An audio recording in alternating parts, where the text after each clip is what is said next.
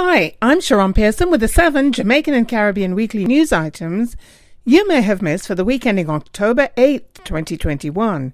These news items are brought to you by Jamaicans.com. This week's news. COVID-19 vaccination target threatened by decreasing demand. According to Dunstan Bryan, Jamaica's permanent secretary in the Ministry of Health, the nation's target of getting 65% of the population vaccinated by March 2020 requires at least 15,000 Jamaicans to be vaccinated every day. The ministry is now challenged to meet that target in the face of a falling demand for the jab. Bryan told Parliament's Public Administration and Appropriations Committee that ministry staff were able to inoculate just 4,000 individuals on October 5th, 2021, and that generating demand for the supply of the vaccine available represents the biggest problem in reaching the target percentage. It was also revealed that more than 268,000 doses of the AstraZeneca vaccine will expire by the end of October. Another 100,000 doses of AstraZeneca will expire at the end of November 2021. Juliet Holness, Member of Parliament for St Andrew East Rural, has criticised the Ministry of Health for contributing to the problem of low take-up of the vaccine and expressed disapproval of its reneging on a promise to prioritise children when providing the Pfizer vaccine. Stakeholders in transportation sector see first ever COVID-19 vaccination drive. According to Edgerton Newman, the president of the Transport Operators Development Sustainable Services, TODSS, the first COVID-19 vaccination drive for transport workers is designed to mitigate vaccine hesitancy in the group, which is especially vulnerable to contracting the coronavirus, and to meet the goal of vaccinating 65% of those workers within the next 4 months.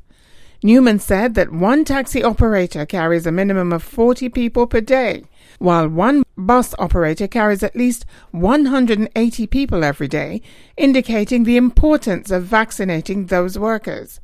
The service intends to have 11 blitzes across Jamaica to provide the vaccinations. He added that about 14,000 transport operators have lost their jobs since the beginning of the pandemic. This week's Caribbean news. Antiguan diplomat wants end to Christopher Columbus honors. Sir Ronald Sanders, ambassador to the Organization of American States, OAS, from Antigua and Barbuda, is calling for the end of the celebration known as the Encounter of Two Worlds, an event promoted by Spain to commemorate the so-called discovery of the New World by Christopher Columbus. Sanders believes that his country would not be a true friend of Spain if it continued to pretend that the celebration is welcomed and supported there. Sanders said that the native people of the land were not in need of discovery, as they already had a culture, civilization, and knowledge that suited their environment. In addition to the enslavement and genocide of native peoples, the event opened the way for hundreds of years of slavery of African people and the exploitation of indentured workers from Asia in some nations in the Caribbean. This is what Caribbean people see when the so-called Encounter of Two Worlds is celebrated rather than lamented. He noted that his country greatly values its current relationship with Spain and welcomes its efforts to create mutually beneficial encounters in the present day. Are you ready to reach the world with your event, business, or product? This weekly news summary is syndicated to over 60 radio stations worldwide. We invite you to become a sponsor today. Contact us at news@jamaicans.com. This week's Diaspora News. Jamaican diaspora displays growing support for Adopt a Clinic program. Jamaica's Ministry of Health and Wellness reported that its Adopt a Clinic program is becoming more popular among Jamaicans in the United States, which has already adopted several clinics on the island. Of 109 clinics available for adoption, 36 have been fully adopted, with 15 of these adopted by the Jamaican diaspora in the U.S. They have spent $43 million total for upgrades and provision of equipment to the primary care institutions.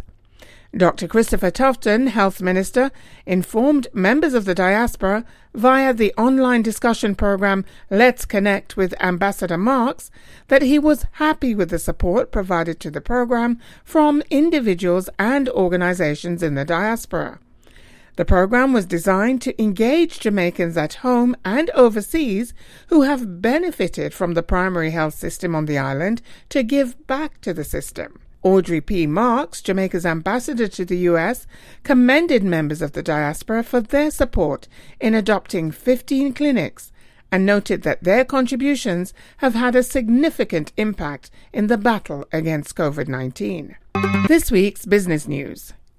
Jamaican business chosen to design projects funded by IDB. A proposal from a Jamaican business was one of 9 selected in the Caribbean and Latin American region by the Inter-American Development Bank, IDB, to receive financial support to design projects. The winning proposal from Jamaica was that of the Mona Aging and Wellness Center, which seeks to create a model of care that takes advantage of the capacity of local communities with a clear focus on the demand of the most vulnerable, both in urban and rural settings. The other winning proposals for the IDB's Silver Economy Innovation for Inclusion Challenge came from Argentina, Brazil, Chile, Mexico, Paraguay, Peru, and the Dominican Republic. The IDB received 181 proposals from 27 countries in response to its challenge to identify innovative and ready-to-implement solutions to problems in health services and long-term care, financial services and products, employment and training, housing, transportation, mobility, and those supporting the development and promotion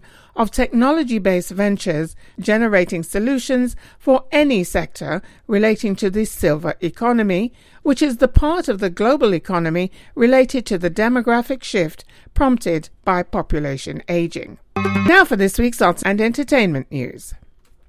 Usain Bolt's debut album among top 10 on Billboard's Reggae Album Chart.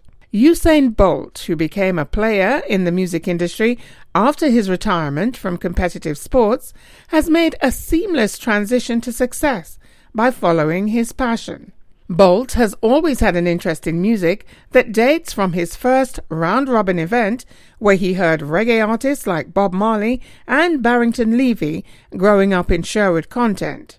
His first music venture was co-producing 3 dancehall mixtapes in 2019. Then, during the COVID-19 pandemic, Bolt and his friend and manager Nugent N.J. Walker recorded a reggae dancehall album in Kingston called Country Youths to reflect their roots in Jamaica. It's Bolt's ambition to become the dancehall equivalent of DJ Khaled. And now that Country Youths has debuted on Billboard's Top 10 Reggae Albums chart and risen to the top of the Amazon Music charts, he's well on his way to achieving that goal. This week's sports news. USA defeats Jamaica in World Cup qualifier in Texas. Jamaica fell to the USA in the World Cup qualifying match held at the Q2 Stadium in Austin, Texas on October 7, 2021. The final score was 2-0 with both goals scored by Ricardo Pepi in the second half. Neither team scored in the first half of the match.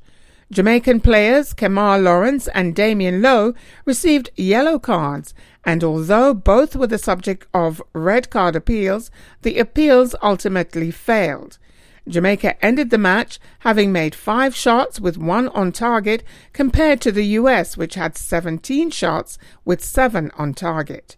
The loss keeps the Reggae Boys at the bottom of the 8-team World Cup qualifying table with just 1 point.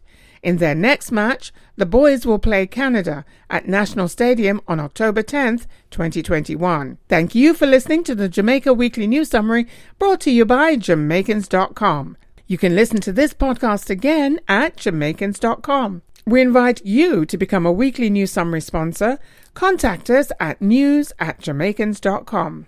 I'm Sharon Pearson, and you can listen to me on Fridays at midday at turnitupradio.com, on Saturdays from 11 a.m. until midday at the EnglishConnectionMedia.com, and on Sundays between the hours of 6 and 9 p.m. at e2onair.com for The Conduit Show with Peter G. Remember, the word is power, and there is power in the word.